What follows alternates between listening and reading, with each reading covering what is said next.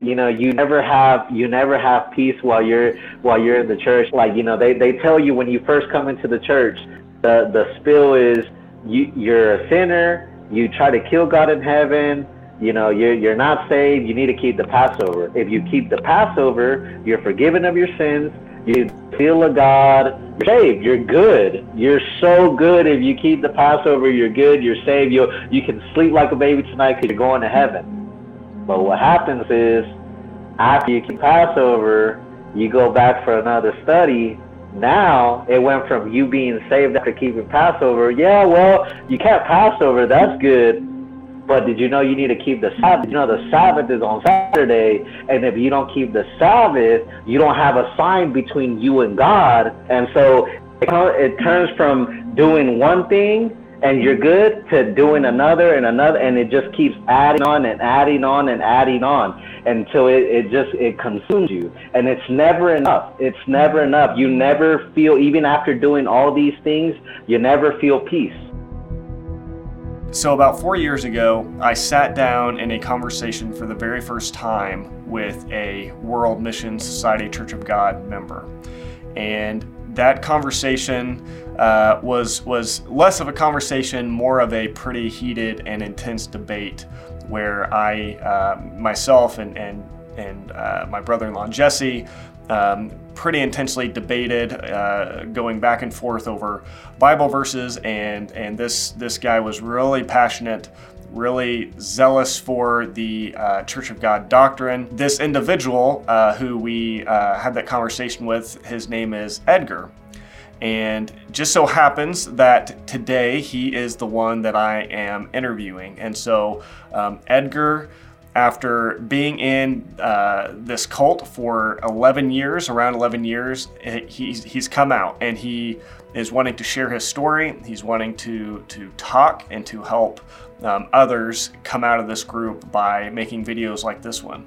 And so this is a pretty significant video in my opinion. In many ways, that conversation with Edgar led to basically what we've been doing on the channel for the past several years. It was really that conversation that kind of stirred up in me this desire to study the group more and to really try to figure out how I can respond to them and help people to escape that group.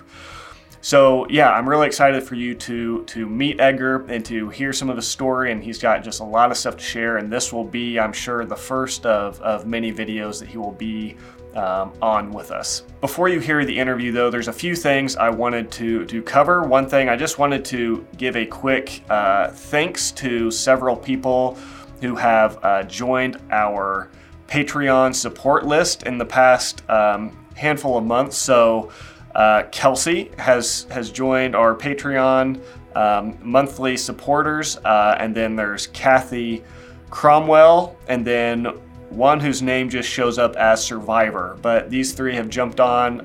It's been in the past year, but in 2021, these are some of our new patrons, and just wanted to acknowledge them and say thank you to them and everyone else who has joined our Patreon community. I want to do more videos. I want to be able to spend more time doing this. This could be, this really could be, I think, more and more almost a full-time thing between talking to members in emails and phone conversations that I'm having. And we get so many people reaching out to us wanting to talk, wanting to ask questions, and just a whole variety of opportunities there. All of you who have joined our Patreon community, that really helps to supply for all of those things. And so I want to do something actually special over the next month, where if you haven't seen, we've made some t-shirts, some merch for Great Light Studios, and several shirts related to the World Mission Society Church of God. I'll pull up some pictures right now so you can see some of those, and I'll keep adding designs in the future. But what I want to do is, for the next 5 people, we'll say the next 5 people who join our Patreon monthly support, we're going to send a free t-shirt to all those who join. And so And also to those who recently have already joined, we'll go ahead and send you a t-shirt as well. And so we can get a hold of all of you who join and let you pick whichever design you want and the size and all that. So with all that said, I'm really excited for you to meet Edgar and to hear his story. Well, Edgar, thank you for coming on tonight. This is kind of a big moment right now, I feel like, because as I've talked to Jesse about in the past, in many ways, the videos we've been making on Great Light Studios about the World Mission Society Church of God, it's kind of your fault that we've been making these videos for the past handful of years, because it was, I can't remember how many years ago it was. I think it was 2017, maybe 2018 when we first met. And so you were still a member of the Church of God at that point, and you ran into Jesse at a park in Wichita, and you guys were preaching to him. And then he ended up setting up, I think he set up a meeting with you guys to meet later on and study the Bible. And I ended up coming with Jesse to that. And so it was, a Bible study / like my first debate with World Mission Society Church of God members. And obviously one of those was you. And so when I say this is kind of your fault, what I mean is that it really, after that conversation with you, it kind of put a spark in me and Jesse to want to dig into this group a little bit more and understand how you guys thought and what your doctrines were, and really to figure out how do we reply and respond to these guys. And so after meeting you, the rest is kind of history. And so that's why we say it's kind of your fault. And so it's really cool though, now that we're sitting here about to have the kind of conversation that we're going to have. So this is pretty exciting, I think, for both of us. Yes, sir. First of all, thanks for having me, Jordan. This has been a long time in coming. And yeah, man, I'm excited. If you would have told me all those years ago that I would be sitting here doing exactly what I'm doing now, I would tell you that, I would tell you you're crazy. I'd be like, no way, yep. Man, I'm going to be in Zion till, the last moment. And, yep. all the things that I was, believing in at that time. And so, yeah, this is a very big deal for me, too, because, like, I'm so anxious to share everything that's on my heart, and I can't contain, all the things that I have. And I've been waiting for this for a very long time. But so I think it'd be probably best to start from the beginning, kind of give a little background.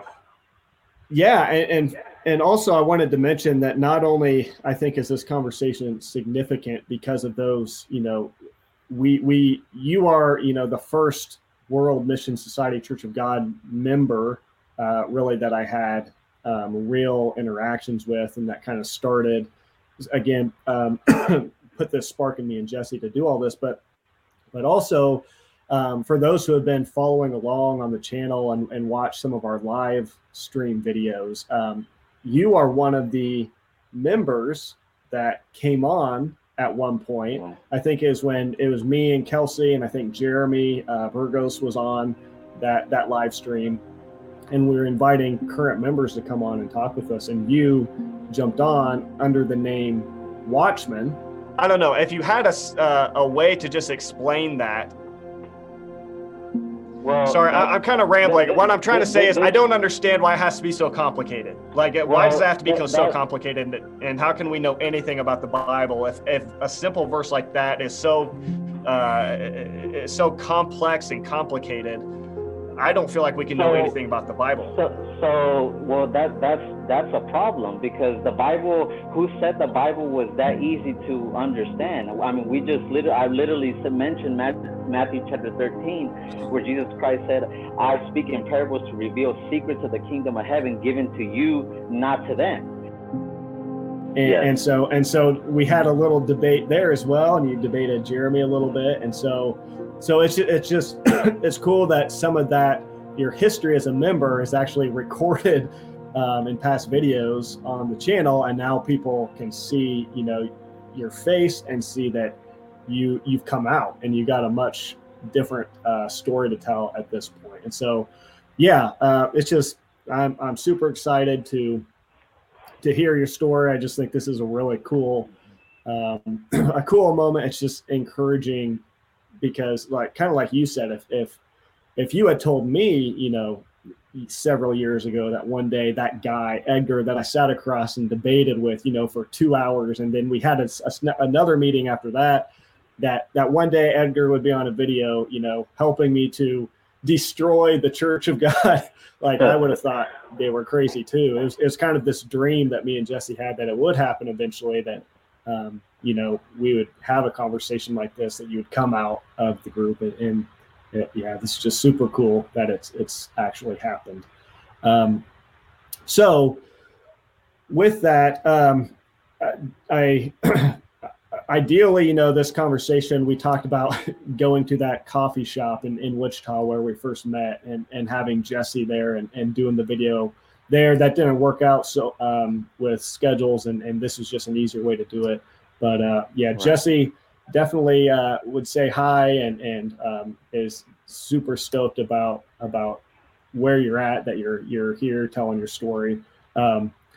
So yeah, I think let's start at the beginning. And one question though I wanted to ask about kind of that initial meeting was just, I'm just curious, what kind of was your impression, if you can think back that far, of like me and Jesse, and sort of that conversation as a whole? Like, what, looking back on that now, like what were your thoughts about us? How did you process that conversation? Did that have any kind of impact on you when we debated and we threw verses at you threw verses at us, and we sent you home with challenges to, you know, go and read about this and study this, and you did the same for us. So kind of what were your initial thoughts about us in that conversation? Yeah, so, you know, when I first met you guys, you know, when the first meeting we actually had somewhere in the coffee shop, where we were able to sit down and we knew what we were going for. You know, when we started talking, honestly, like to me, it was just like another day in the park. I was thinking, you know, I'm gonna run to some, you know, Christians. I had been, you know, they kind of trained me to, you know, they would always put me to study with, you know, the leaders of different churches. You know, I've studied with Seventh-day Adventist elders and, you know, Jehovah's Witness and, you know, Hebrew Israelites. A lot of Christians, a lot of Christians, a lot of, you know, pastors and youth pastors. So when I met you guys, I was kind of thinking like, okay, so, you know, it's kind of going to be the same thing. And at that time when we met up at the coffee shop, and you know, we're going back and forth, man. We're going back and forth, and you know, there was yeah, especially when we were talking about, you know, let's say like the Sabbath, you know, and we're talking about the Sabbath, and I'm going to, well, if you remember at the time I was with the deacon. And when I had gone with the deacon, which I care a lot about, man, I'm praying for him. I'm hoping he comes out. But when me and the deacon were there, and we were we were debating you guys, and we get to the Sabbath, and you know, I see him going to a lot of the verses that we usually go to the, you know, Sabbath about, and you know, you brought up Romans chapter 14, I believe.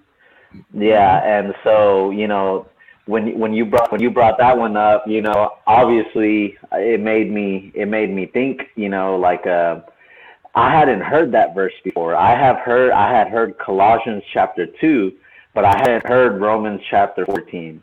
But I'm not going to lie, like at that time when I heard it, I was like, well, I've never seen this verse. Interesting. But it wasn't enough to, like, I still felt that, you know, and that we had the truth, and that, you know, the Sabbath was something that was mandatory because of all the knowledge that I had the Old Testament and what the Old Testament says about the Sabbath, and then the couple verses that I had a misunderstanding about in the New Testament that mentions the Sabbath. I'm thinking these apply now. So, with all that being said, it didn't really shake my faith at that time, because even if you remember, we kind of left off in the book of Daniel. That was always my go-to is, when push comes to shove, let's go to the book of Daniel.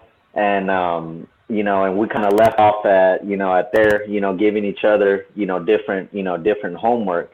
But I will say that, I did, I didn't expect what's happening now to happen. But, I don't know, something felt different, something really did feel different. And then, we kind of stay connected, even through after that, and by whatever means, really. We had a round two at one point. I think at McDonald's, we had sort of another time that we met up and we got into it. See, that time I was, I think you guys had gone to the church. And yes, that was the day we got kicked out. That was the day that the deacon had kicked us out.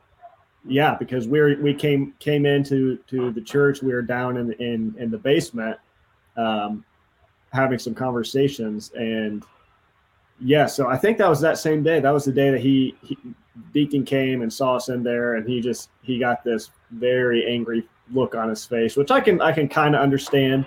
And he made us leave, and then several of you guys followed us out, and you were kind of like, I don't think that was, he shouldn't have done that. He shouldn't have kicked you out. Let's go meet up and talk. And so, yeah, so then we went and we had another conversation at McDonald's. So, and I don't remember that conversation as well. But I do remember that it was you and I think 3 other members. So it was 2 other members. The thing was, though, it's a little bit different. When you had gone that day, I wasn't aware that you guys had shown up and that the deacon had kicked you out until the very end. I think I was walking outside, and that's when one of the members had mentioned that you guys had been there, and one of the members had told me, hey, I'm going with them to basically show them, the truth. And then another one of the members was like, yeah, I'm gonna go too. And they were like, please come. And I was telling them, I was like, hey, I don't know what deacon told you guys, or, what's going on right now. But I think you guys should just, stay back. And they're like, no, we're going to do this, and we're going to, we're committed to, showing them. And so I was like, okay, You know what, let's go with you guys. And so that's when we went to McDonald's. And again, it was agree to disagree. We basically were just going back and forth, and, and, so yeah, man, we have some history, some battles. Yeah. Yes. Well, it was fun, and you definitely gave us a run for our money in those conversations, and you made us go away and have to think and have to look into stuff more. One thing, though, that I think stands out to me about you still when I think about those conversations is that you were I feel like you listened to what we said, and you were thoughtful enough to, like, if we had a good point, you wouldn't just continue to, like, try to yammer on as, like, your World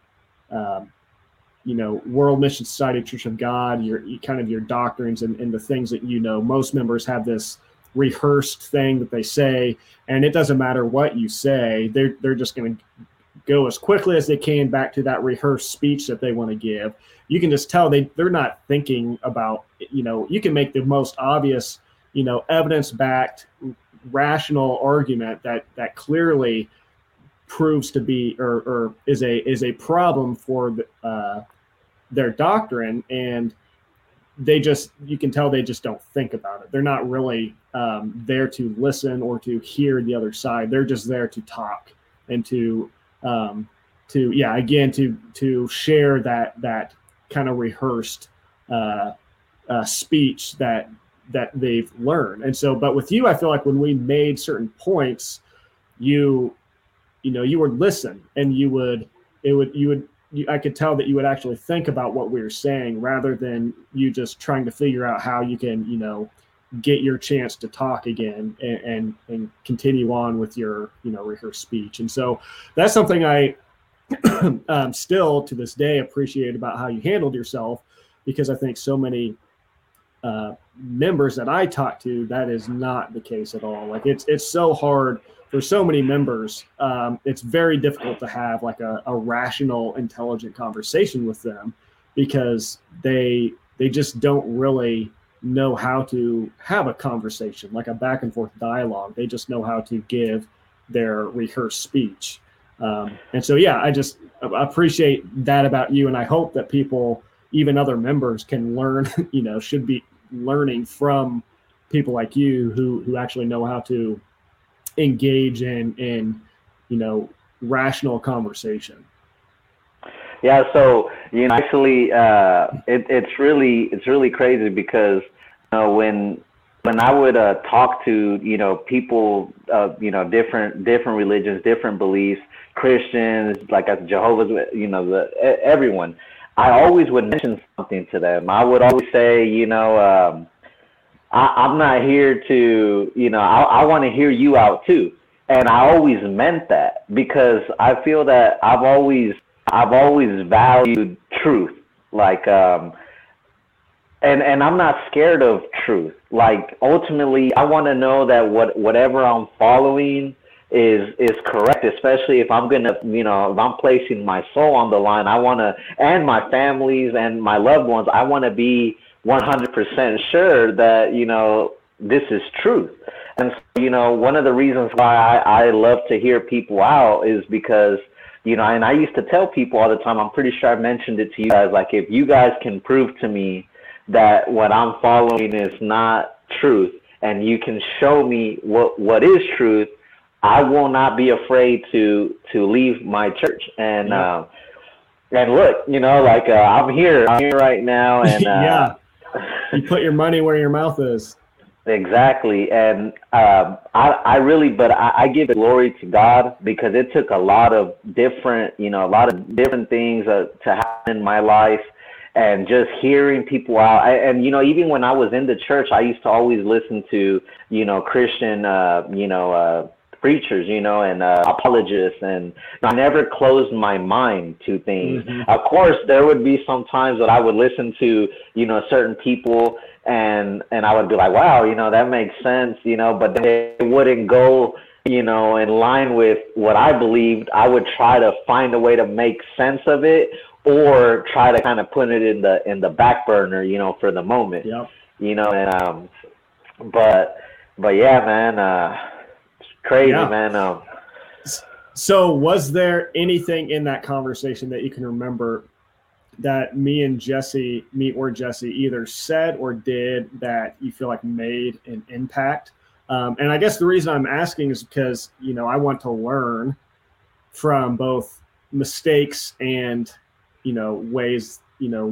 ways that have worked, things that I've done well. And so I have just been curious, like, is there anything that you remember in that conversation? I know you kind of mentioned Romans 14, that we brought up that passage, but just for future reference, and for those listening now who want to know how to better engage with members, was there anything that we did that either you feel like was helpful and effective, or maybe that was not effective and not helpful, and would be maybe something to avoid in the future?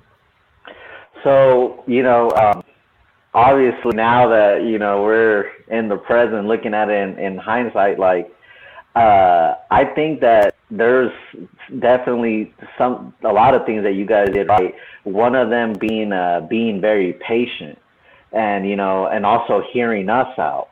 Because there's also, just like how we, a lot of the members in the church were are closed-minded and don't hear everybody's, arguments and just want to shut it down right away without even considering what the other person, mentioned. You guys were actually listening to us, trying to, understand, and even the proof is in the pudding, right? You guys were like even saying, hey, we're gonna go home and we're gonna study this.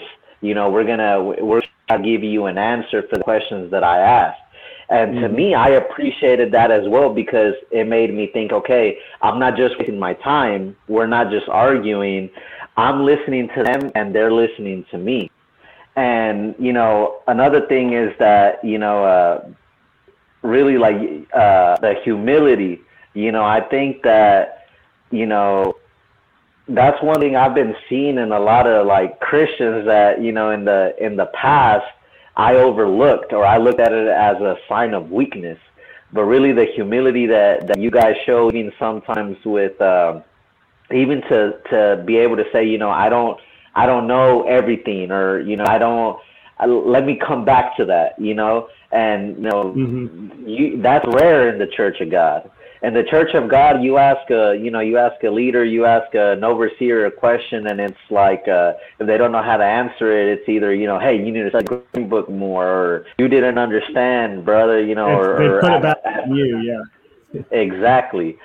And so, but, one of the things that I will say that I really appreciate, and I forgot to mention, is the fact when we were talking about kind of like prophecy. I don't know if you remember, we were saying, I was telling you how important prophecy is to recognize who Christ is, and you were saying, yeah, prophecy is important, but you were talking about like the gospel and love and mercy, and you were saying prophecy is important.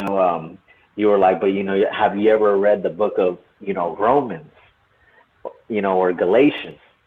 And I told you, and I told you, no, I've read it before because I did.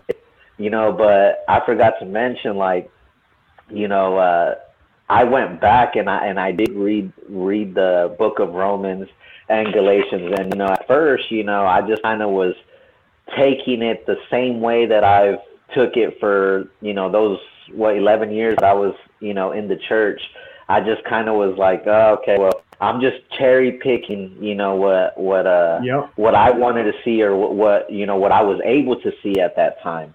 But, the more that I studied it, there was more and more things that were, coming alive that I was like, this doesn't make sense with, with the way that I believe, And so, I would say that, stick, definitely bring up the book of Romans. I think Romans is now one of my favorite books.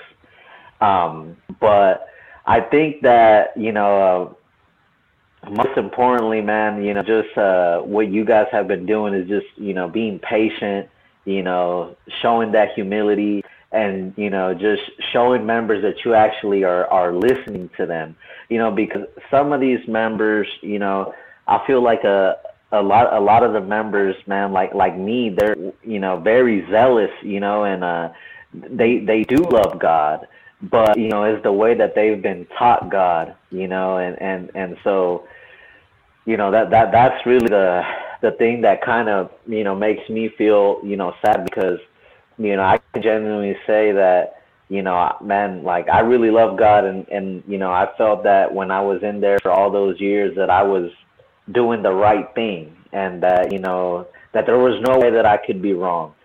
And, and so now, looking back at it, like, I really feel like, I was fine, because even though I would listen, I would listen to people, and but there's a lot of indoctrination that goes along with, when you're in this church, you're, and it's not just this church. I'm gonna speak about this because I belong to this church, but I've been studying like different cults, and it's the same tactics. And like basically, like once they get you to, they take someone that has no knowledge of the Bible, and they begin to teach you the Bible through their lenses. And once you give somebody that authority or that kind of trust to where you're just accepting everything that they say, then even when someone tries to bring up a good point, or you're already seeing the scriptures from another lens that doesn't allow you to see it that way. And one thing that I learned now looking back is that because I study, I mean, I still to this day, I love studying the Bible. When I was in the church, I was studying the Bible, a lot as well. But one thing that I realized is that the way that I would study it all those years, I wasn't really studying the Bible. I was proof texting the Bible. Mm-hmm. I was mostly looking for verses, interested in verses that would help me with certain, points of discussions, certain topics that I'm going to be talking with these different, individuals that, I'm preparing, for different people with different kinds of faith. And now that I'm reading the Bible, and now I'm looking at a book, and I'm reading from the very beginning, and I'm seeing that, it's amazing, man. Like, I mean, it's beautiful. Like, you're seeing, when you read a book from the beginning, you're understanding, first why the apostle or, the prophet is writing, that letter, who he's writing it to, and purpose of why he's writing it. You have to understand, the context, because if you don't understand the context, it's easy to just cherry pick something, in the middle of his letter or at the end of his letter. And, you gotta remember, when the Bible was first written, there was no verses. So it's just one, full letter. So we're not doing it justice to take, that's like going to a movie, or, I don't know, what kind of example can I give? Like, going to a movie theater, seeing a movie for the first time. Sit down in the middle of the movie, and then you try to give your opinion, like, well, this movie is about this, when you're about 3/4 in. And the person that's, been there from the very beginning, that's been watching it and understands it, he's like, no, that's not what it's talking about. You got to be very arrogant to just be like, no, man, I judging from the 3/4, the last quarter of the movie, this is what it's talking about, and that's such a good example, such a good illustration of how the World Mission Society Church of God studies the Bible. And it's I think takes us back to what you were saying about Galatians, and that's interesting. Thanks for bringing that up. That, one of the things that happened in that initial conversation was you challenged us to go and study Daniel. I think it's chapter 7. Was it chapter 7? And kind of give some answers to some of the things you brought up from that. And our simple encouragement was that you would go and read the entire book of Galatians, like not just chapter 4, verse 26, but go and start at the beginning. And then I think another challenge was ask yourself, like, do you really think, read the book, the entire book all the way through, and like, do you really think that ask yourself, like, is it really about Mother God, and what is Paul saying about what the gospel is and what it's all about? So yeah, like, that's interesting that you're acknowledging that for you, so much of your studying the Bible wasn't really that. You were basically, I think, doing what most members do, is proof texting. You're going in and you're trying to pull out verses that will support a preconceived idea, that you're already assuming about what the book says, and you're just going to go in and try to find text that can support what you already have decided you're going to believe. Right. And that's the problem, and it's very burdensome, because then even, later when you try to understand the rest of the scriptures, like, you kind of learn how to just kind of tune it all out and just look at what's beneficial for you and for your, for your case, you're studying your arguments, and so yeah, man, like, It's crazy, but yeah, I would definitely say, the book of Romans and the book of Galatians is some very good books, man. And the whole Bible. I mean, honestly, like, another example that that comes to mind is, I've been thinking lately, is like, if you give the Bible to someone in an island, a far off island, never met anybody, and you tell him, he's interested in knowing God. Let's say hypothetically, he knows there's a God. He wants to know what it is. You're like, here, I'm going to give you this Bible. I'm going to leave. I'm going to come back in a few years. Tell me what you think. Tell me what you understand. I guarantee you that they're not going to say I'm son home and there's a God the Mother.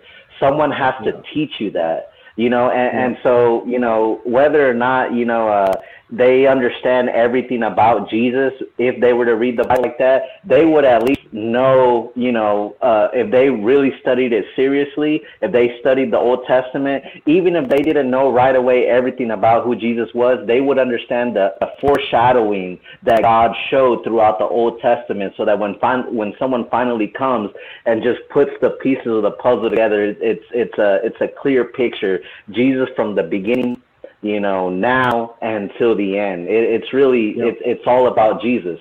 The whole Bible is about Jesus. Jesus was there in the beginning. One verse that, that I loved to use when I was in the church was Genesis 1:26. God said, let us, us and our, and it's plural, and it has to be God the Mother, and because who else is there, in the beginning with God? It has to be, because look, male and female were created. And then, I'm reading the Bible, I look at, now I'm seeing so many things like John chapter 1, and literally the title is, the verse 1, in the beginning, and it goes right back to Genesis 1:26. The title is in the beginning, right? The beginning. So John chapter 1, in the beginning was the Word, and the Word was with God, and the Word was God. And so it says everything was created through Jesus, the Son, and so I'm seeing these things now, and I'm like, man, I've probably read this 1,000 times, but I never really paid attention. And it's because I was conditioned to see the Bible through a certain lens. But now I feel like everything is making, some members fear that, I can't make sense of the Bible without someone teaching me. Let the Holy Spirit teach you, like Jesus said in Matthew chapter 5, ask, knock on the door and it shall be answered to you. Like I got on my knees and I asked God, like, reveal yourself to me. I want to know. I desperately want to know the truth. I want to be saved, and God has answered me, and so, my challenge to members is, don't be like, we used to, especially me, I used to always be like, always say, compare people to Pharisees or Sadducees, people out there in the world that, like specifically Christians, or anyone that, kind of like tooth and nail, believes, their doctrine. It's easy to just call someone a Pharisee, but, really the Pharisees were teachers of the law. They're people that were very well versed, and they kept the law better than any of us. But Jesus, even though they were keeping the law and outwardly they looked, nice and they were looked up to, Jesus always saw the inside. And Jesus was always concerned with the heart. And that's one thing that I realized, that, for 11 years, I was, gaining all this wisdom and understanding, and I thought I had all the answers. But one thing that remained the same was my heart. My heart was never changed. And so, now, my heart feels different, like it's heavy, and I just have so many emotions, man, and honestly, like this is why I'm doing this. This isn't for me. Honestly, this is not for me. This is for the people out there that were in situations like me, and if I could help anybody, my goal is not to say like the churches. The church is evil, and the people in there are, I believe the people are, misled. And I think they were taught God wrong. I think that even the leadership of the church, like I'm talking like, overseers, some deacons and missionaries, like even them, that they're, it's just like Jehovah's Witness, leaders and elders, like they really believe, that what they've been taught. They have the faith of their conviction, but I think that it's at the top where the you know the deception starts. And Yes. you know, and so I want to help people, man, and it's not just people in the in the Church of God. Like I said, it's anyone, man, and you know this is a good platform to do it. So again, Yeah. I thank you for the time, man. Yeah, well, you know, something you said is very similar to what I think, you know, conversations I've had with Jesse and others in the past about, you know, if you take the Bible and give it to somebody and they go off on a deserted island, read it by themselves, would they come away with the doctrines of the World Mission Society Church of God? Would they come away with this idea that the Bible teaches a mother God, or that Christ is going to come back with a new name sort of deal? Is that what you would get if you you're not being taught this, you're just picking up the Bible and reading it, you know, from the beginning for yourself and critically examining the text and asking yourself, what is this saying? What was the author trying to convey? And I think you're absolutely right. You would never would you come up with the core doctrines of the World Mission Society Church of God. And so I've heard another former member say recently, he emphasized the fact that the World Mission Society Church of God really is not a Bible-based group. Like, they're not Bible-based. They're groups that's based in, you know, the books of Aung San Hong. Like, they're in large part rooted in Aung San Hong, and then, you know, people like Ju Chul Kim, who have taken Aung San Hong's teachings, and not only have he twisted the authors of the Bible, but I think Ju Chul Kim and others have twisted Aung San Hong and his teachings. I think what the World Mission Society Church of God teaches, if Aung San Hong knew half of what they teach and half of what they say about him, he'd be rolling over in his grave. Like, this is never what I intended. Although I think he had some terrible, messed up doctrines as well, plenty on his own. But yeah, that would be maybe before we kind of, I obviously we want to get to your story and let you share a little bit of that. But I think maybe before we jump into that, just kind of giving this encouragement to especially members to do kind of what Edgar was just talking about, like taking the book of Romans or the book of Galatians. And if you want to know, you know, is this group, is the World Mission Society Church of God, is it the truth? Are their doctrines correct? Are they biblical? You know, you guys think that you have sort of this monopoly on understanding the Bible, and you feel like you have all this profound insight into what the Bible teaches. Well, then just take the Bible, take a book like Galatians, and start at the beginning, just read it all the way through, and be critical as you do so, and don't come in with this determination to just find verses that will support what you already believe, but just pick it up and say, what was Paul really trying to say? What's the gospel message that he preached?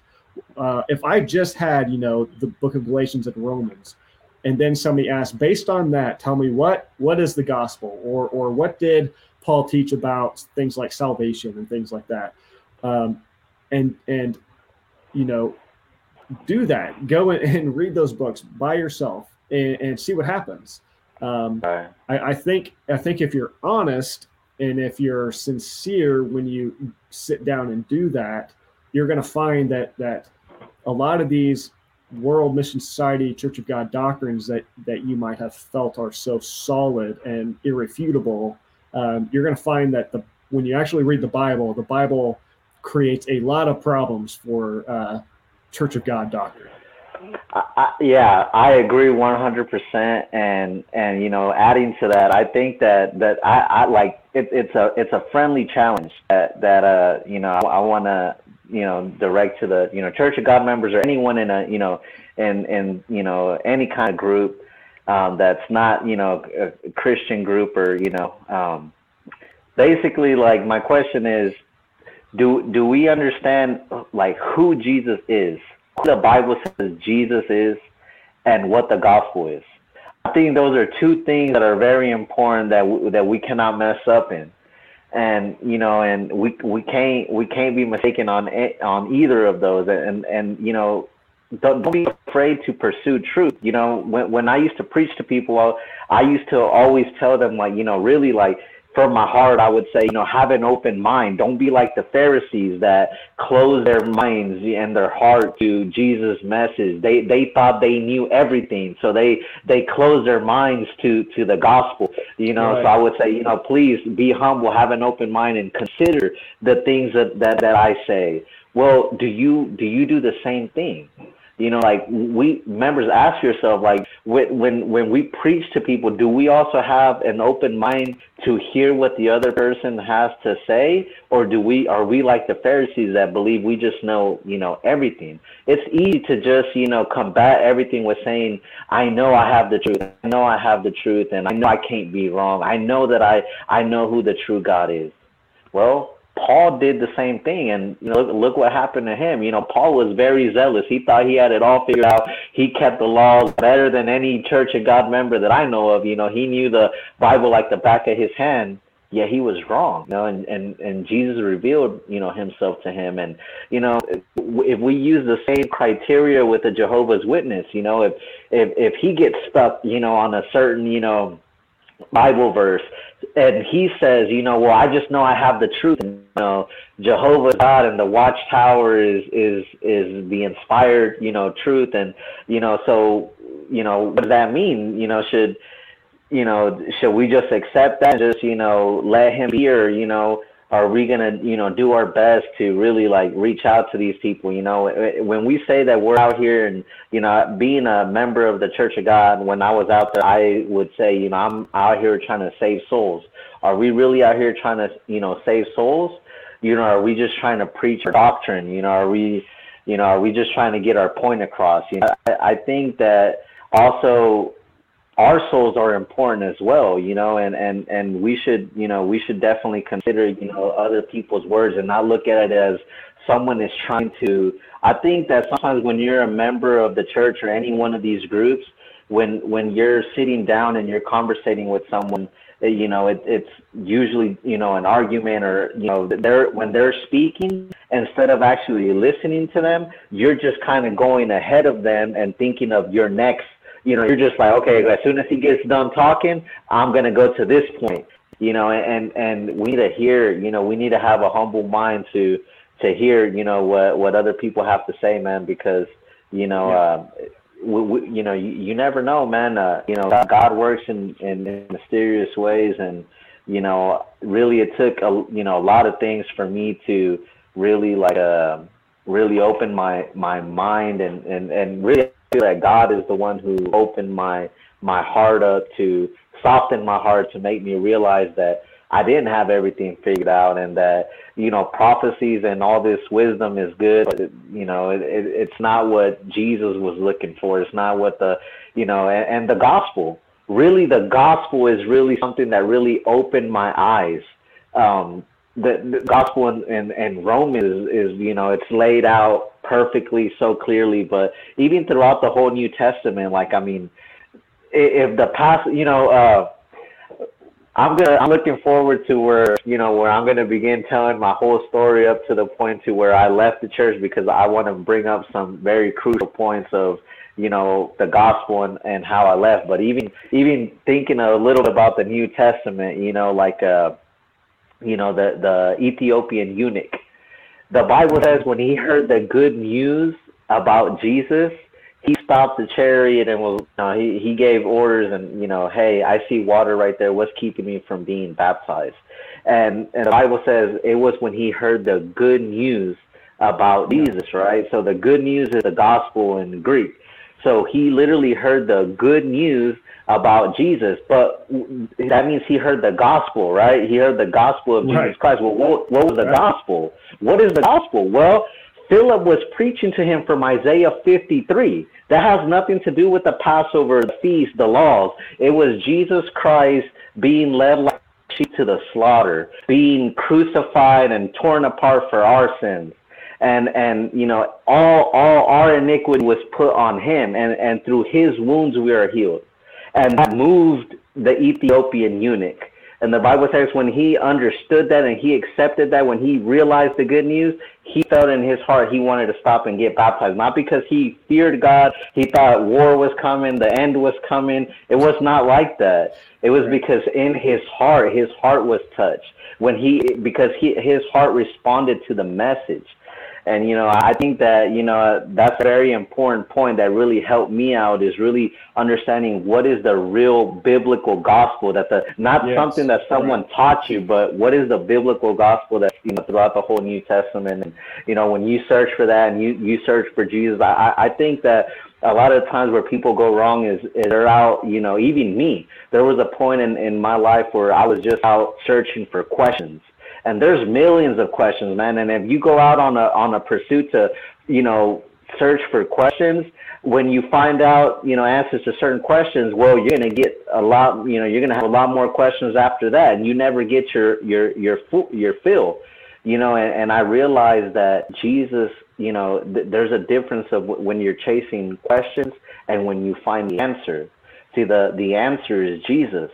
And, the book of Ephesians explains that in him is hidden all the mysteries and, all the treasures of wisdom and knowledge. And when you find the answer, then all the questions, like whatever questions you have, they'll be answered. Whatever, you need to know, God will make sure, you know. But as long as you know the answer, that's the most important thing, man. And so again, that's my challenge for the members is, know who Jesus is and, what is the gospel, and I think those two things are, very important. Yeah. Yeah. That's so good. And that's just re-emphasizes, I think, so much of what I've been trying to say, for a lot of years. You just said it with a little bit more credibility behind it because of your background, but just to hear you talk about things like you coming across passages like about the eunuch and seeing, okay, what happened there? Was there any mention of Passover or make sure you go keep Sabbath day, make sure you tithe enough, make sure you go out and preach enough. There was no mention of any of that. The only thing that eunuch did was he trusted and he believed in this good news about Jesus, and then immediately was baptized. And there's places like Acts chapter 10, where it talks about how Peter was preaching to the Gentiles, the gospel. Obviously, he makes no mention of Passover. Well, there's no mention of Passover or any mention of Sabbath keeping, except for there's no mention of the disciples or the apostles teaching about Passover or Sabbath in the book of Acts. But yet it talks about these Gentiles heard the message and they received the Holy Spirit. Like they believed it and they received the Holy Spirit. Well, if biblically speaking, if you receive the Holy Spirit, well, that shows that, you're good with God, right? You are right. a child of God, or you are saved, whatever terminology you maybe want to use there. And the fact that these people receive the Holy Spirit completely apart from any sort of interaction with keeping Passover or Sabbath or tithing or anything like that, any of these requirements that the WMSCOG puts on members, that should make members stop and pause and say, what, again, going back to the gospel, of what is the gospel message that the authors of the Bible were trying to communicate? And is it the same message that I have believed in? And so, that's something, regardless of what your thoughts are about the Bible, if you're an ex-member or not a member at all who just doesn't even believe in the Bible, you can pick it up and see that what it teaches, what it's trying to convey, is so much, so far removed from what the World Mission Society Church of God teaches. And I think if you just pick it up and read it for yourself, apart from the influence of your pastors and your deacons and your elders, you're going to come up with a much different message from the Bible than what the WMSCOG has been feeding you. And so with that, I think this is a long intro, but I think there's a lot of good stuff there. But we do want to hear, Edgar, we want to hear your story. We want to hear, at least some of how you got into the group. And then obviously we want to know sort of about your experiences inside and then ultimately what made you leave. But let's just start at the beginning and just tell us, when did you join, and what was it initially that made you join the World Mission Society Church of God? So I joined church. I was baptized actually on the first night that I had studied with the church, which was in December 2010. And it was actually like a few days before Christmas. How it started was, kind of giving a little background before, I even was approached, by the church. I considered myself a Christian. I believed in God, but my understanding of God was kind of the same as my understanding of Santa Claus. Like it was really tradition. I really couldn't say that I knew who God was. I just knew of God, and and I think a lot of us, a lot of people are like that. That they really don't know who God is. They're just kind of like taught, like their tradition, their family tradition, and so, I believed in God. I said I believed in Jesus, and I always had a respect for God, but I really, I would go to churches from time to time, but it just kind of went in one ear and out the other. Never really got nothing that kind of stuck with me. I had a good friend of mine that I had, met, years past at my first job, and we became good friends. And then I've seen him in some years. And one day I was, at an apartment complex with my wife and my son. It was late at night. It was a weekday, and my friend that I hadn't seen in a few years came knocking on my door. And I remember I answered the door, and I was kind of like, man, it's late, and it was my friend. He was dressed up in a suit and tie, and I'm like, man, what's going on, And he's like, man, I want to talk to you. Well, first he was like, how you doing? It's been a long time. He comes, I tell him come in, and we're talking, catching up, and then he starts telling me about the church, and he's like, I'm going to this church, man, and it's the true church, and Christ came back from Korea, and all these things. And at first when he told me these things, I'm like, man, no, this doesn't sound right. Like, man, you're crazy. And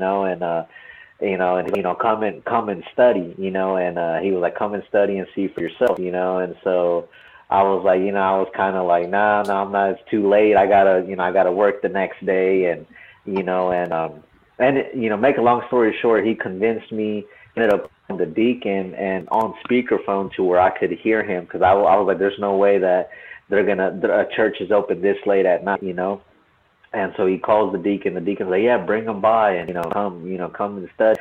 And so right away I was like, oh, okay, well, I wasn't expecting that. What's going on? They're really eager to share the message. So I get to the church, and the house church at this point is just a house church, and it was on the north end here in Wichita. And so I get there, we're one of the only people there, and at first it was kind of sketchy, but I'm there with my friend, and my wife and my son.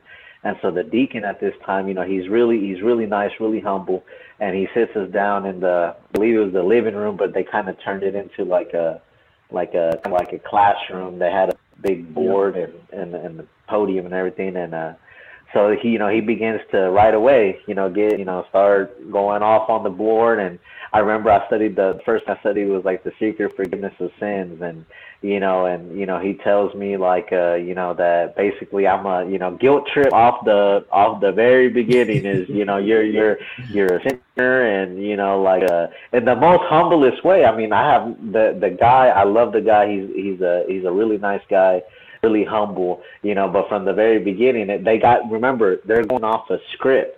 It's not their own words. So, in the script, you gotta make sure you let them know you're a sinner, and you try to kill God in heaven. And, which is true, we're bad people, but about as far as trying to kill God in heaven and pre-existence and all that's not in the scripture. But that's another point for another day. But anyway, they give you this guilt trip, and they make you, you're like, wow, like I'm going to hell, and so they tell you, basically they lead you to the very end to where they tell you that you have to keep Passover in order to go back to heaven. And if you don't keep it, then you're pretty much, dead, and you're not going to be forgiven of your sins.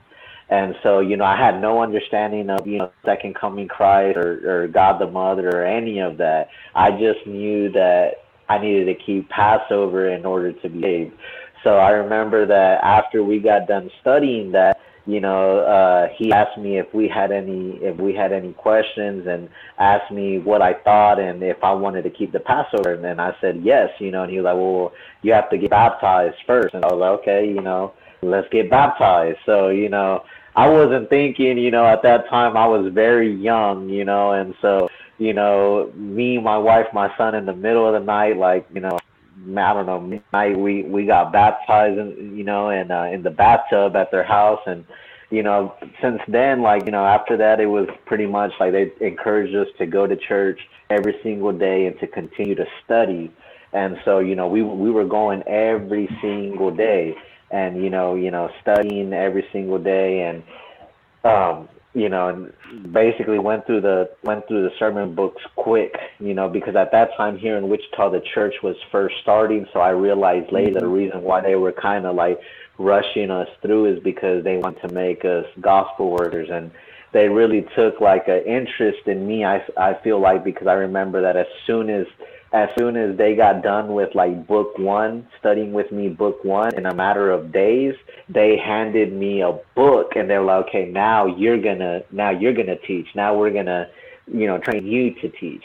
And so, looking back at it, they kind of gave me like a crash course, and, focused on me, because I think it was easier to focus on members at that time a lot more when there's not that many people that you got to manage.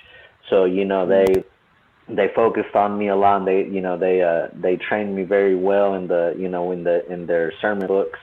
And so yeah, man, that's kind of how I got started. And right off the bat, like I guess when you think you have the truth, and you think that you have, you've met God, and and right, you think the end is coming any day now, automatically you want to go and bring your loved ones and your family. So I go tell my parents, and it took a while. They finally came, got baptized, and then my cousin and friends, and man, I was off, and bringing people, and I that's the thing, is when they see that you bring like people, that you have the ability to bring people, that's when they really take like a liking to you, and they really focus on you, because you're they're basically protecting their investment, and they're looking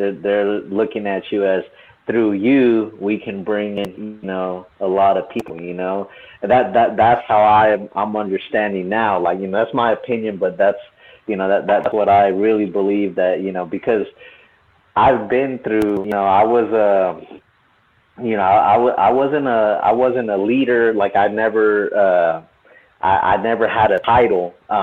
They try to send me out to establish, a church many times, and I've actually been sent out to lead services in certain churches. But even like it's crazy, man. Like really, like there's so many things that I want to mention about, even when we're going out and we're establishing these churches.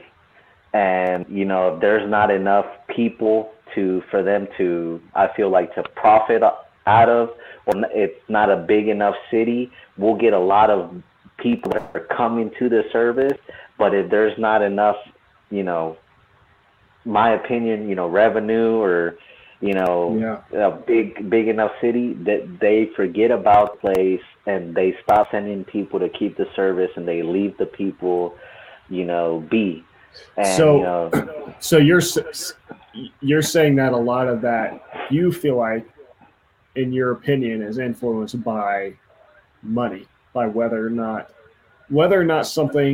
someone or a group of people or individuals can help bring in cash flow determines their level of importance. Is that what you're Yeah, I mean, in my opinion, yes, because to me it doesn't make sense. If we go to a city and we baptize, I can name like Blackwell, Oklahoma.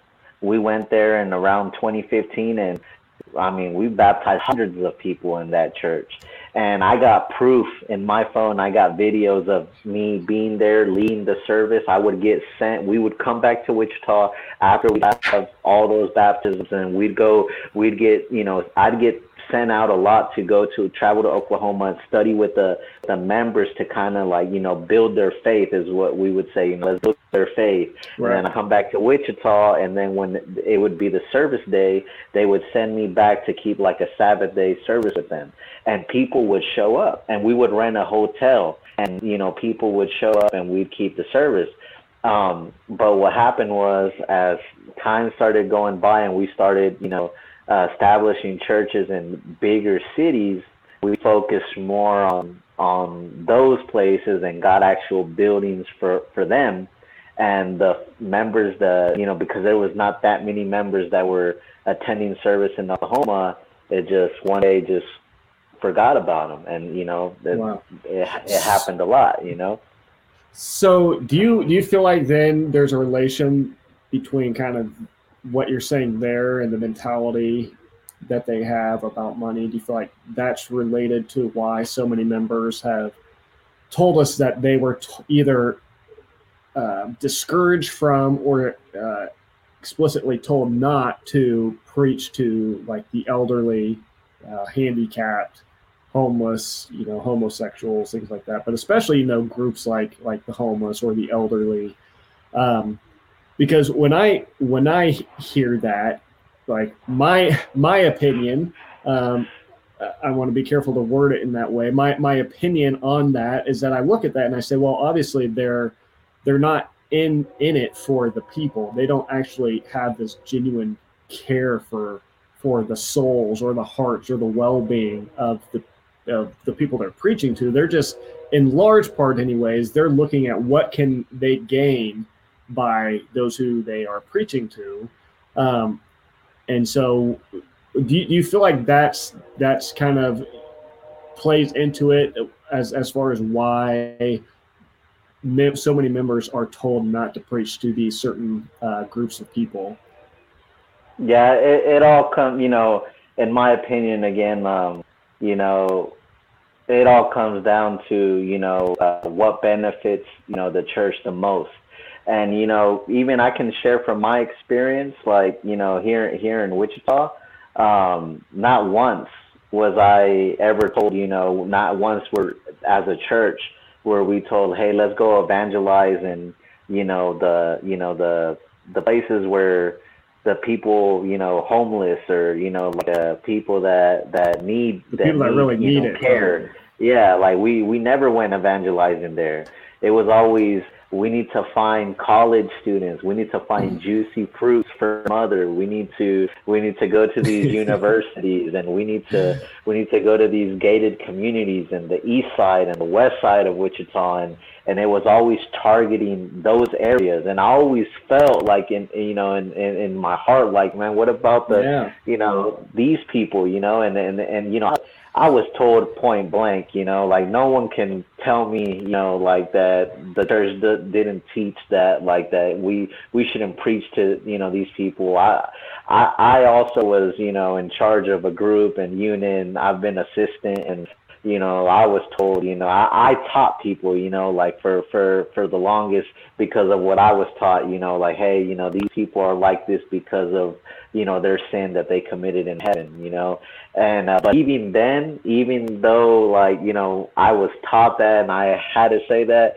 I still preached to some homeless people, and I even brought them in because I don't know, man. I always knew there was something, but it would always, I noticed when I brought, people in like that, they were genuine, caring people, but the rest of, like, the leadership wouldn't give the same attention to those people as if I were to bring someone from a university. or, you know, and Yeah. so, you know, And that, you know, that kind of stuff is just always just, it's bewildering to me. You know, a group like the World Mission Society Church of God that claims to be, you know, biblical and to have such profound understanding of the Bible, you know, it doesn't take a whole lot of reading of the Bible to realize that, you know, that's a big issue, that sort of attitude, that sort of behavior. I mean, it sort of goes back to, if you just pick up the Bible yourself, go to a book like James, or just read through the Gospels and look at Jesus and how he interacted with certain groups, like, you know, the prostitutes, or the people who were kind of looked at as the low of the low, lesser in society. And it seemed like those were the kinds of people that he was hanging out with. And so much of his ministry seemed to be all about, you know, when he was mad at the Pharisees, it seemed like the thing he was mad at them about was because they were doing exactly this sort of thing that you're describing, where they're like showing favoritism to certain people who can benefit them, and ignoring those who will be more of a hindrance. So it's always just, it's like baffling to me when I see members are so supposedly passionate about God's law and keeping the commands of God, and, you know, like accusing people like me, saying, you know, you're a heathen going to hell and Satan worshiper because you celebrate Christmas, and then all the while they are, you know, treating with contempt all these different people groups that, you know, if you look at Jesus, it seemed to be these were the people that he really came for. You know, he came not for those who are well, but those who are sick, those who need a physician. And so that's just something that's always been, it continues to this day to just be so confusing about how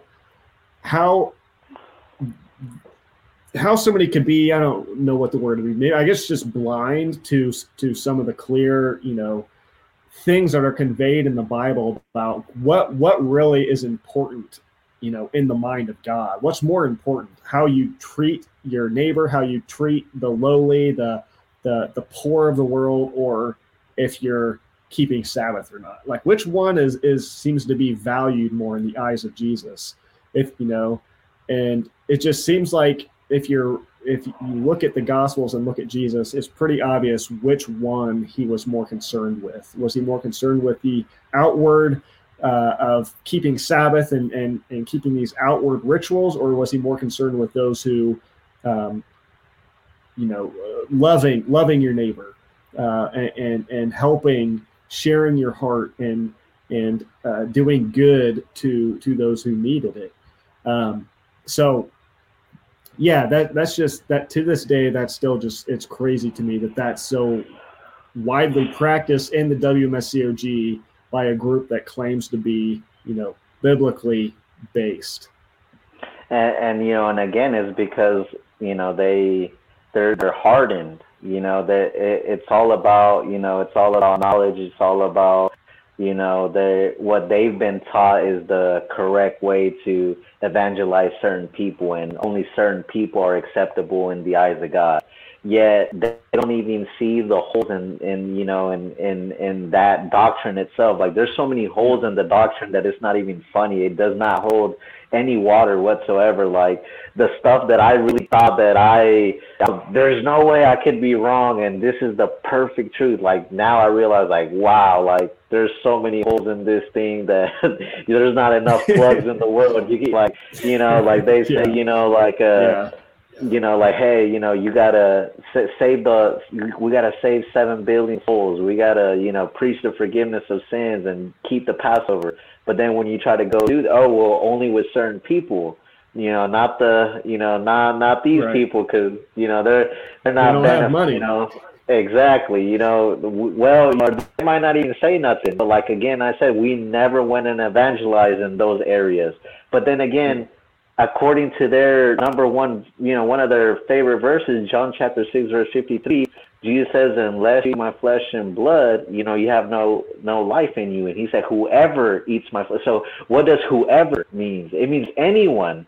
So if we're going to stay consistent to what they teach, then it's not exclusive. It's for everyone, you know, whoever eats my flesh and blood, you know, if we're being consistent to what, you know, Church of God teaching. But see, within their doctrine, they cherry pick, you know, to certain people, and they make it to where, you know, basically everything, you know, is it benefits them, you know, like whatever benefits them, that's the path they're going to take. And, you know, again, it's because, you know, and the members, they don't realize these things because they're just following, they're just obeying, and they're too scared to question anything. And, you know, that's one of the things that I also want to mention is, you know, this is not just exclusive to the Church of God. This is Jehovah's Witness, Mormons, Hebrew Israelism, so many different cults out there. Right. And they basically teach you, you know, that they put so much fear in you to question anything about the church. And if you question anything, you should feel guilty, and you're an enemy, questioning God. Yeah, you're questioning, how dare you? You're questioning God. You're questioning the perfect truth. I mean, you're questioning your Savior. Like, but yet the Bible. How come the Bible didn't say that to the Berean Jews? You know, when Apostle Paul commends them in the book of Acts, chapter 17, right? Yeah. The Berean Jews, they were even called noble. They were commended by the apostle because they didn't just accept everything that Apostle Paul taught, but they examined the scriptures to see if what Apostle Paul said was true. How come they were not rebuked or called people of little faith? They were commended. You know, and again, in the Bible, it says you should test spirits to see if the spirits come from God. But yet you have these organizations that tell you, no, don't do that. Don't go on the internet. Don't go over here. Don't go over there. You know, but the thing is, you know, it you know, when you're scared to find out, you know, what the truth is, then you'll just stay in the same place that you're in. And, you know, and it makes me feel so sorry for the people, like I said, in all these different groups, because they're so scared to question anything. And yet when I read the Bible, I see the apostles were glad to answer questions. I mean, these people, Jesus said, blessed are those who thirst, you know, who are hungry for righteousness. And, you know, like they welcome, you know, questions. In the New Testament, it says all over the place, you know, be ready to give an answer for the you know, the hope that you know, that's in you.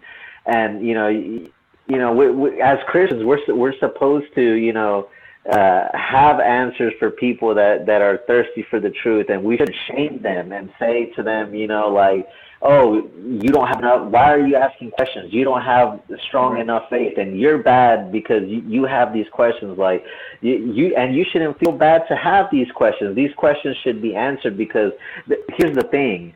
If something is true, it's going to stand no matter what. So what are people afraid of? Are you afraid to find out what is the truth? You know, or are you afraid that you might actually be in the darkness? Is that really the question? Yeah. And so the Bible says, you know, people that are in the dark, they're scared to come into the light for the fear that their deeds might be exposed, you know. And so my thing is, you have to test everything through the fire. I mean, if it's true, it should stand up to scrutiny. Nothing should be able to break the truth. You know, the apostles, they were never scared to go out into public. You know, look at Apollos in the New Testament time. The Bible says Apollos would go out and publicly debate the Pharisees and Sadducees. Right. When have I ever seen a Church of God leader publicly debate anybody? Yes. Never. And the invitation is still open for them to come on to this platform and do so in a respectful way. Such a great point. Yeah. That's not just something that we're inviting members to come on and do, leaders or deacons or pastors. We want you to come on and represent this group, but that's not even necessarily just our idea. That's something you see modeled in the Bible, like you said, by people like Apollos, who would publicly debate. And ultimately, it seems like for groups like the World Mission Society Church of God, high demand groups, high control groups. And again, you're so right to say it's not just this group; it's so many other groups. Even within Christianity, evangelicalism, that can happen and does happen. But the truth should not be afraid to have a dialogue, a genuine, honest dialogue. The truth. Those who have the truth should not be afraid to have a simple phone conversation with me. Something I've invited almost every time I have a YouTube dialogue in the comment sections. I always try to invite them to come on and just talk to me like a human being. And it's happened, I think, maybe once or twice, but very, very rarely. And so for groups that are high demand, high control, that try to guilt and shame and produce fear in their members to not ask questions. Don't question the doctrine. To me, that's such a clear sign of insecurity. Like that points to just an insecurity and a fearfulness in the organization itself that it's going to be found out or something like that. Like they know they have to control the information because they know that at the root of it all, if the truth is found out, it's all going to collapse. Right. And again, and that's such a, eye-opening, that's a red flag. I mean, people, we should, as members, they should see right through that, why is it that there is no public debate? It's always come into this church, into this secluded room, and it's best if you have no biblical knowledge, come in here into the secluded room, and then we're gonna teach you, and we're basically gonna give you, books like these, which we're gonna tell you the Bible is so difficult to understand, and you have to read these books, and these books are tools to make it easy for you to understand the Bible. But what people don't realize, and again, this is not just the Church of God, this is a lot of churches are like this. They'll give you their literature, and then they'll tell you this is a compass. It's going to help you understand the Bible easier. It's going to make more sense. But what you don't realize is that you're just going to accept everything that their books, the way the Bible from their point of view. You're accepting it by, when you read these books, you're already conditioning your mind to understand the Bible the way they see the Bible. Yes. And so you don't even get a fair shot of really understanding the Bible for yourself. And again, before I forget, I want to mention a point about Apollos. I think one of the main reasons why I love that example in the Bible, in the book of Acts of Apollos going out and debating these Pharisees and the teachers of the law. My question is, was it because I can already see members, we don't want to do that because it's,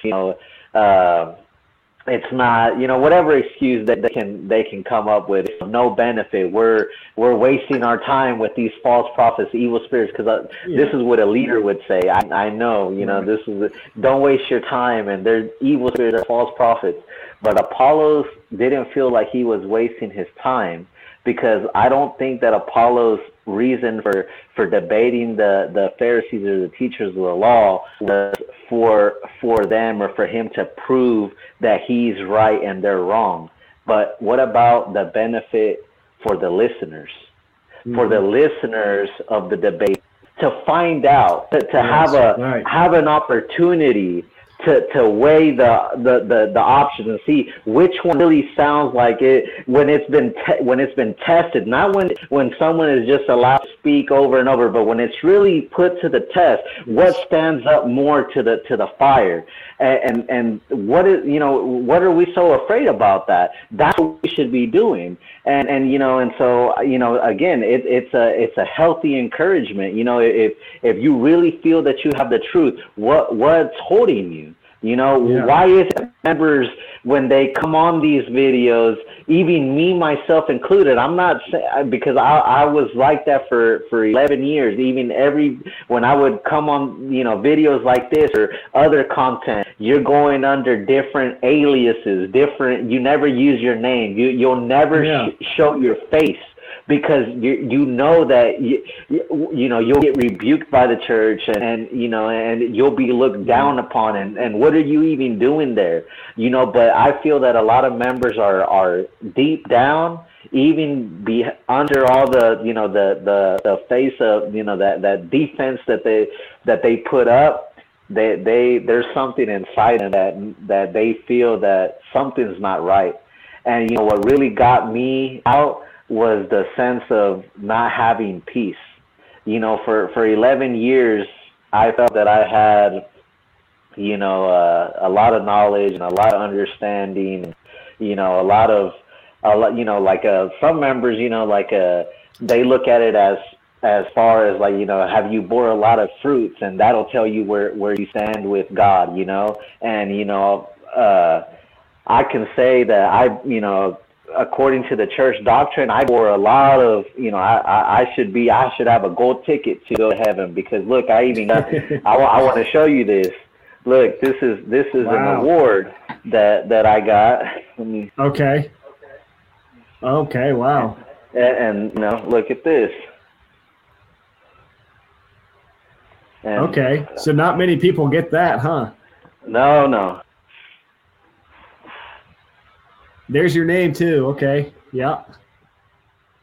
And so this was, you know, this is supposedly Wow. given to you from, you know, God the Mother. And I've never seen one of those. Yeah, and you know, this was given to me because in a matter of, you know, a few months, I led hundreds of people into the church. And so, you know, again, they reward stuff like that. You know, they focus, you know, they really focus on people that, you know, have the ability to, you know, bring people in, and you know, they do their best to, like, again, whatever benefits, you know, in my opinion, it's whatever, you know, whatever benefits them, whatever helps the, you know, the church out. But the funny thing is, you know, out of all those people, that hundreds of, I don't know how many hundreds of people I brought in, but I could say that, you know, like a lot of those, you know, a lot of these people that bring in these large amount of members, like, you know, more than 90% of them never come back. You just kind of get them to get baptized by scaring the heck out of them with World War III. And, you know, I remember there was times when I wouldn't even bring the Bible out. I would really go out and I would just have, like, you know, certain news articles bookmarked on CNN or RT News, and I would be like, you know, hey man, look, the World War III's coming, and you know, you have the mark of the beast right now, and you need to receive the seal of God, and that's keeping the Passover. And if you don't come get baptized right now, World War III can break out. And I had my whole pitch, like it was a script. Yeah, like World War III is gonna break out, and it takes 5 minutes for all the nukes to be in the air. From the time that they're in the air and to the time they hit the ground, you got approximately 3 to 5 minutes. What are you going to do in 3 to 5 minutes? You have no time to do anything. So the only thing that matters right now is, are you saved? And have you kept the Passover? You're not saved, so you need to come to the, you know, and it was just, and this is how you get people, you know, and it's scare tactics, you know. But the thing is, you know, it's one of the, like I said earlier, it's funny to me because now I look back at it, and like I know hundreds of, I'm still friends with a lot of church leaders, and I'm pretty sure after this video I'm probably gonna be public enemy number one. So but you know, it's funny because I've brushed shoulders with so many, you know, leaders and so many members, and, you know, preaching, you know, World War III's coming and all these things. But one of the first warnings Jesus Christ gave in Matthew chapter 24 about the sign of the false prophets is, you're going to hear of wars and rumors of wars. See to it that you are not alarmed. Such things must happen, but the end is yet to come. And yet we're out here, first thing in our mouth, and a lot of the members' mouth is World War III's coming, You're war's spreading coming. rumors of wars. Yeah. Exactly. And, you know, that's one of the things that Jesus clearly said, you know, don't even pay attention to that. Don't fall for it. Such things must happen, you know, and yet we're just you know, and we say we're going off exactly what the Bible teaches. Well, That doesn't really make sense with that, does it? And so, there's so many holes in doctrine, man, and I can't wait to, get to another part where we can talk about King David and how there's so many, literally every we need to do study, a whole video about that, I think. So many holes in the doctrine, man, but again, it just, really, man, I can't wait to, to really keep, trying to do my part to help people, open their eyes to the truth. And, that's the goal, man. It's not, all the glory has to go to God, man. Ultimately, God is the one that has to do the work. But we also, I believe God has given us free will. And so that's where it comes into play, that we also have to make a conscious choice to if we have these doubts, are we going to keep suppressing them? Are we going to keep throwing them in the back burner and keep being told that not to worry about it? It's not important. We'll study about it later. Or you have to ask yourself, why is it that these questions keep coming up in my mind? Why, even though they tell me to push it to the back burner, why is it still heavy on my heart? It's because who's putting it there? You have to, the Bible says, when you know the truth will set you free. And honestly, I feel free. Like for 11 years, I felt that I was a slave. There was no peace, It doesn't matter. I just showed you awards for all the fruit that I bore, and, all the Sabbaths that I never missed a Sabbath, and Passover, and, all these things. But I had no peace. I had no peace, man. And I can honestly say that. And, it was always, you always examined if you thought the end was coming, if you thought because every year it's a different prophecy that the world's going to end. And, you always try to do your best up until that, time where they say the world's going to end or something's going to happen. And you're always questioning yourself. Am I saved? Even after you did all these things, but then you ask yourself, well, because you can't really ever know. Exactly. So you keep Passover. Let's say you keep Passover once a year. Instead of, you at the moment you feel good, but then right after that, maybe the next Sabbath, the leader might go up there and say, well, did you really keep the Passover in spirit and in truth? Did you really mean it when you were? And then if you didn't, here's the kicker. Every year, for the majority, I've heard this sermon multiple times when the whole church would gather together and keep the Passover. And then the next day, a lot of people don't know this, but the next day they keep another feast, which is the Feast of Unleavened Bread. It's always every year. It's the day after Passover. So I don't know how many times I heard after the whole church would keep the Passover, the following day would be the Feast of Unleavened Bread. And when always on the Passover, hundreds of people attend. That seems like when the church is really focused on bringing the people to once a year celebrate the Passover.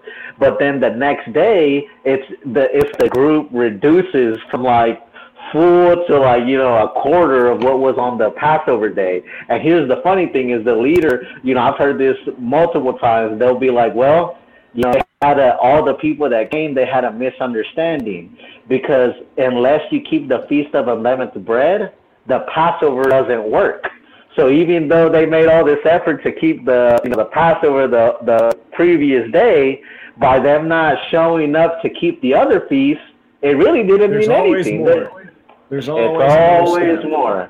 And so this is the people that I've been thanks to God I can share this now, because like I said, it's already going to come out and be open, and like I said, I'm going to be public enemy number one. But thanks to God, man, there's been people, leaders of the church, that are now, I can say they're out. And I've talked to them, and I've even gone to Christian churches with them. And and the seed has been planted, and so I feel like we as Christians, man, we really we have to really realize that we have we have an ability that God's given us, and we have God's mercy on us that He let us know the truth. So I think that we have an obligation, to share this message with others. As like Jesus said, freely you have received, freely give.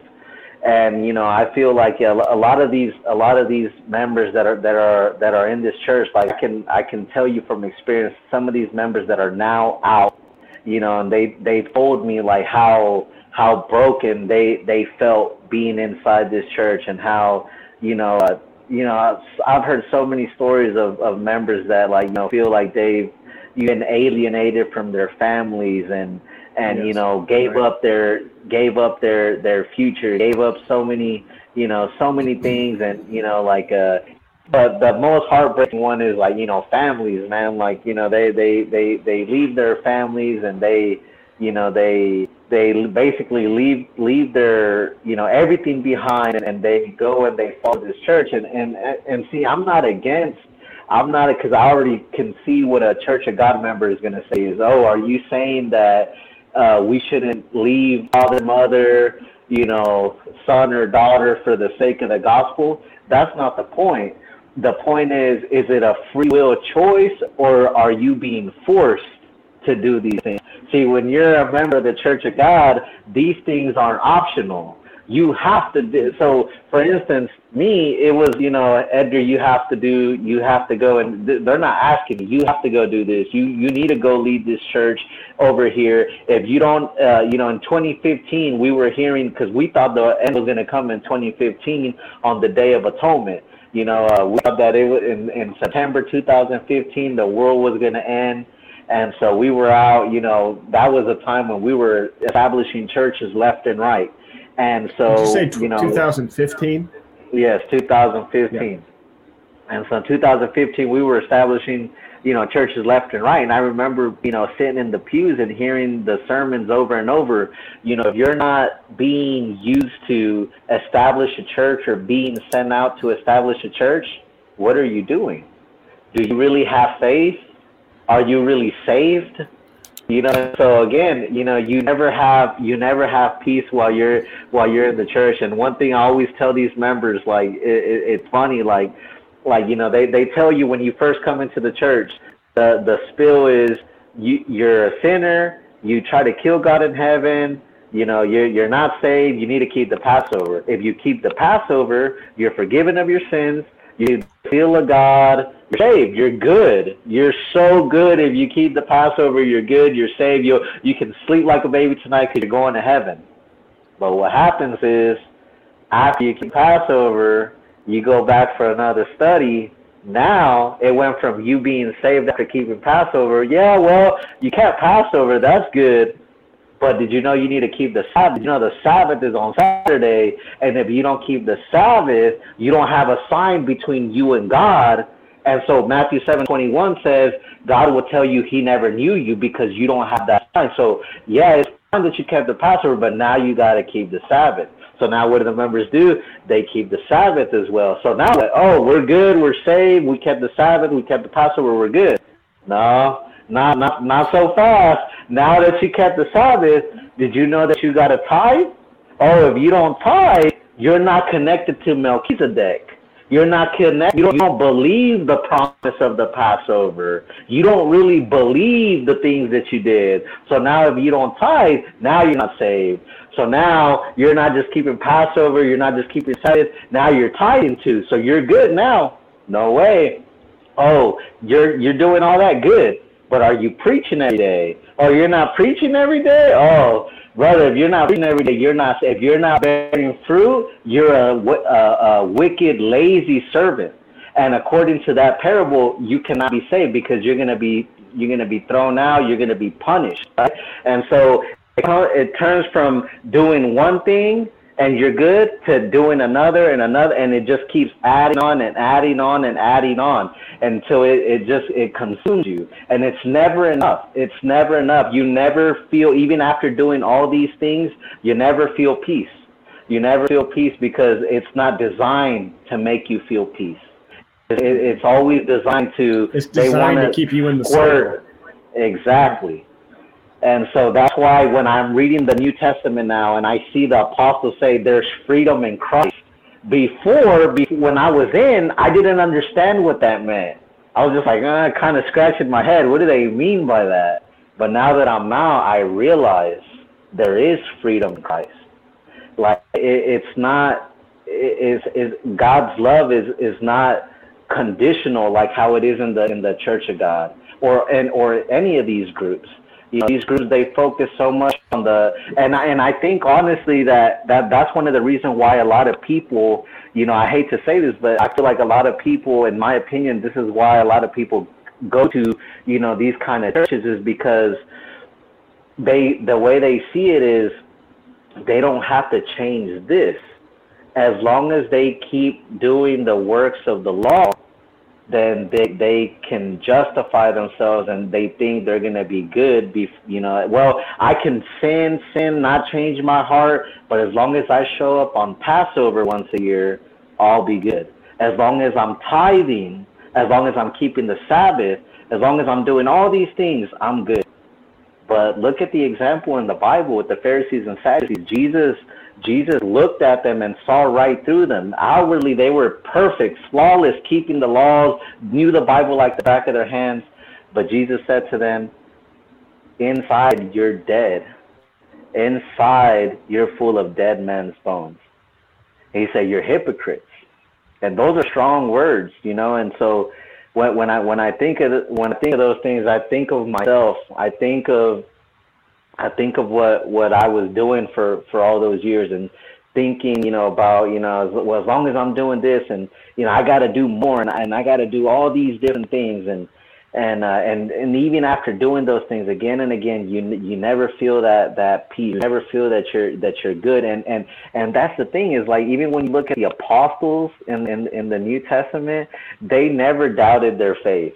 They never, well, if I don't come to Jerusalem to keep this Passover, I might not make it. Or did I really keep it in spirit and truth? Or well, sorry to cut you off, but I think that's like what all this makes me think of is the whole concept of the Sabbath that is so emphasized by the WMSCOG, but the whole point of the Sabbath, it's this idea of rest, right? And not just a physical rest like you get to sleep in on Saturdays or something, but from what I get from the concept of the Sabbath that you see all throughout the Bible is it seems like it's conveying this idea of like a inward rest, like this inward peace.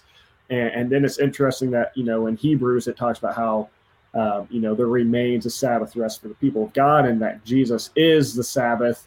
And so it seems like you can contrast like the WMSCOG with what the New Testament seems to talk about what the gospel is and what it's not.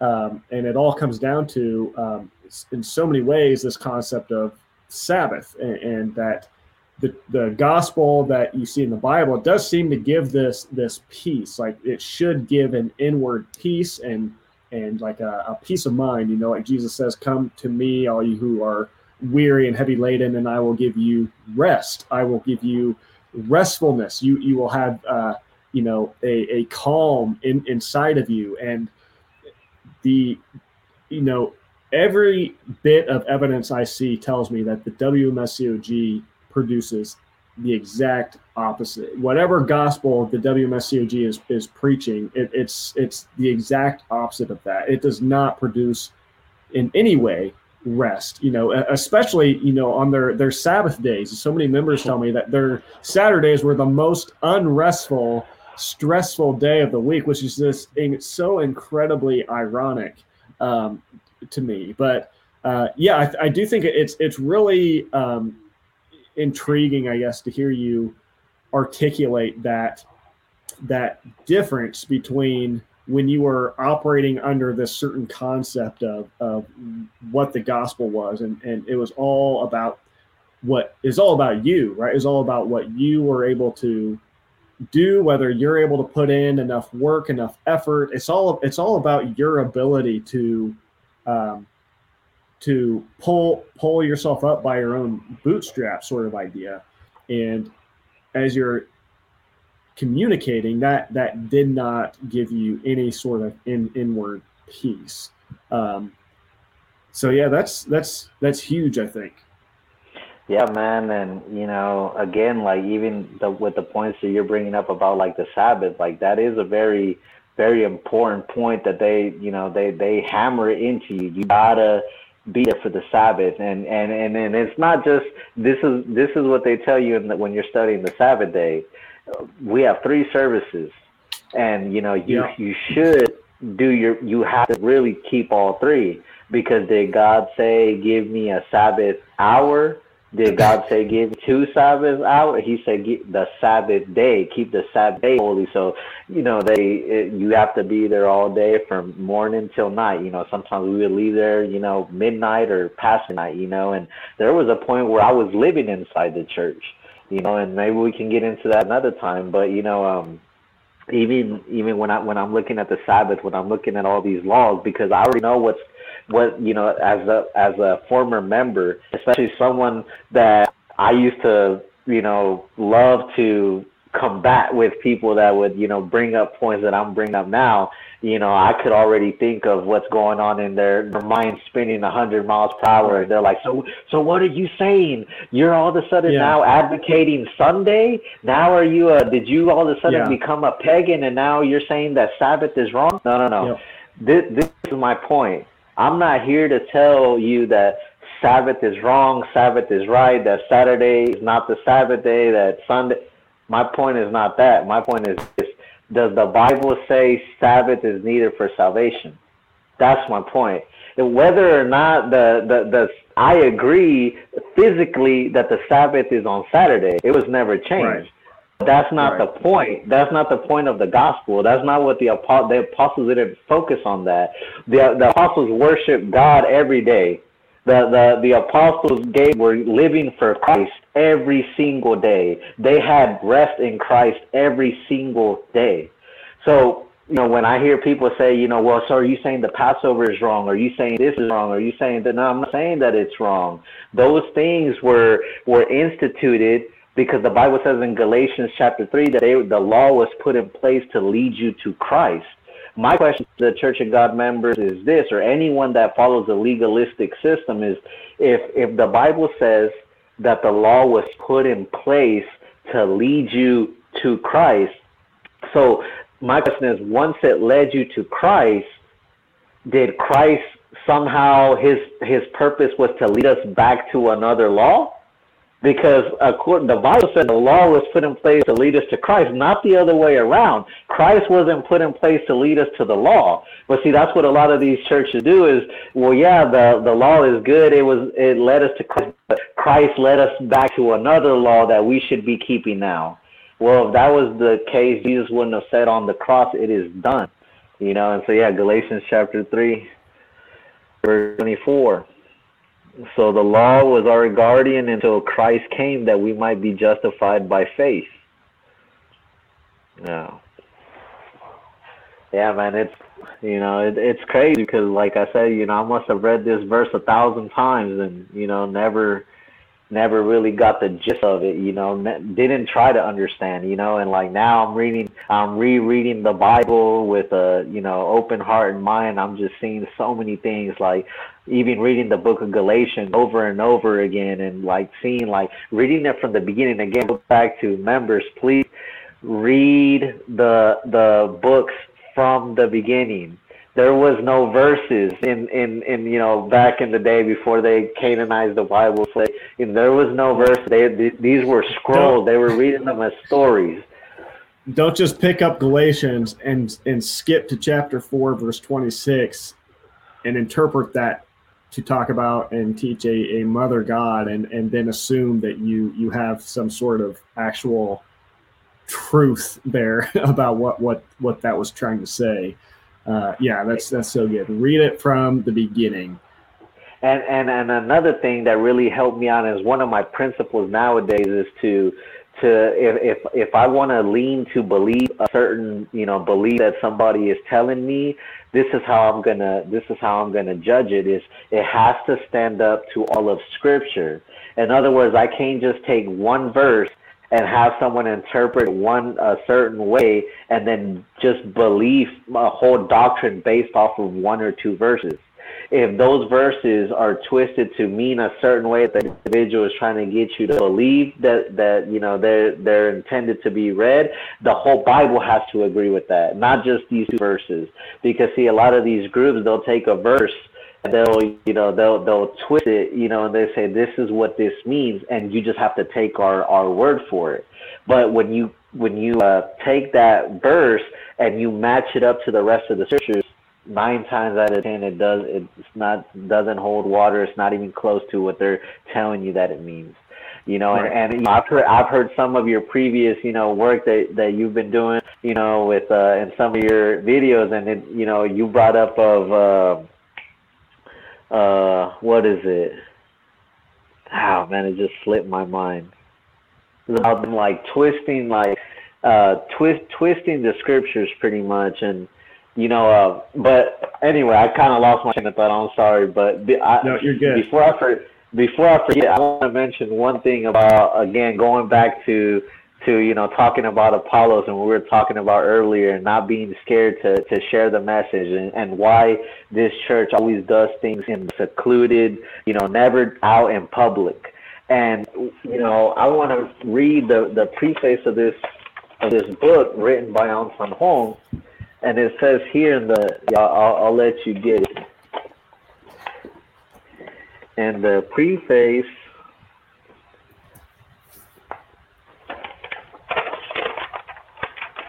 let me know when you're there, Jordan. Yep, got it. So here, let's just start from the beginning. It says, this book is about the last secrets of God, which have been hidden only for the last remnant, as it is written in Malachi chapter 4, verse 5-6, the last chapter of the Old Testament. See, I will send you the prophet Elijah before the great and dreadful day of the Lord comes. He will turn the hearts of fathers to their children, the hearts of the children to their fathers. And in Amos 3:7, surely the sovereign Lord does nothing without revealing his plan secret to his servants the prophets. Now the time has come, and the everlasting kingdom of God is near. So all the secrets sealed in the Bible must be revealed. What is the order of Melchizedek, and what does the history of King David represent? Will Jesus come with fire to judge at once, or will he appear in the flesh to testify about the truth and then come as a judge on the last day? All of these considerations should not be taken lightly. Whoever thirsts for the truth needs to study this book. This book is worthy to be read not only by general believers, but also by pastors and professors and theological schools. So when you read this, he's giving you an invitation. He's saying this book is worthy. This truth is worthy to be examined carefully, publicly, by pastors, theologians, anyone. So why aren't they doing that? And again, it feels like Aung San Hong felt a certain way about his beliefs, but the church is not consistent with which is why we've said a lot, and I think it's so true that if you believe Aung San Hong's words and teachings, you can't believe the World Mission Society Church of God. You can't believe both of them at the same time, because they are contradicting each other left and right. Yeah, 100%, man. It's crazy. Like, even how you said, like, I really feel that if he was alive right now, man, like they'd be probably suing each other left and right now, because they've taken out, and that's the crazy thing is, I've heard you guys mention in the videos before, but it's so true about how they victimize Aung San Hong and Zhang Guojian. They make you feel so bad with these videos, and I remember the videos, man. Like, they got someone playing Aung San Hong, and he's got like this wood, this 2x4, this big old piece of wood over his shoulders with stones on each side, and got fake blood on his shoulders and like a cloth, and they're like, man, he's suffering, breaking rocks for you, and all these all this work that he's doing, and he's working so hard, and he doesn't even buy food with his money, good food. He just porridge and that's all he eats, because he's saving up his money to buy ink to write the books of truth to save you. But in my head, I'm like, okay, so he's doing all this to buy ink to write the books of truth. Then you wait for him to die and take half his books away. That makes no sense. So how do you want me to feel? You want me to feel sorry for the guy because he's because of how important these books are. Then you're removing 3 chapters. This book had, I think it was right. The Green Book had 3 chapters removed from it. So. Yeah, obviously his writings aren't as important to you as you're making them out. Right, and I mean they took full books away. I mean, look at the books that are not available to us, and they took the whole. So I don't understand, if it's so valuable and he wrote it, why don't we have the opportunity to see it? What are you hiding? And again, if it's God's word. Why aren't we able? If he went through the trouble to write it, why aren't we allowed to read it? And it's easy to brush those things under the rug, as a member. But these are things that really should make you think. And another thing is, if he had a problem with them taking away his books and changing and altering them, why did they wait till he died to do all those things?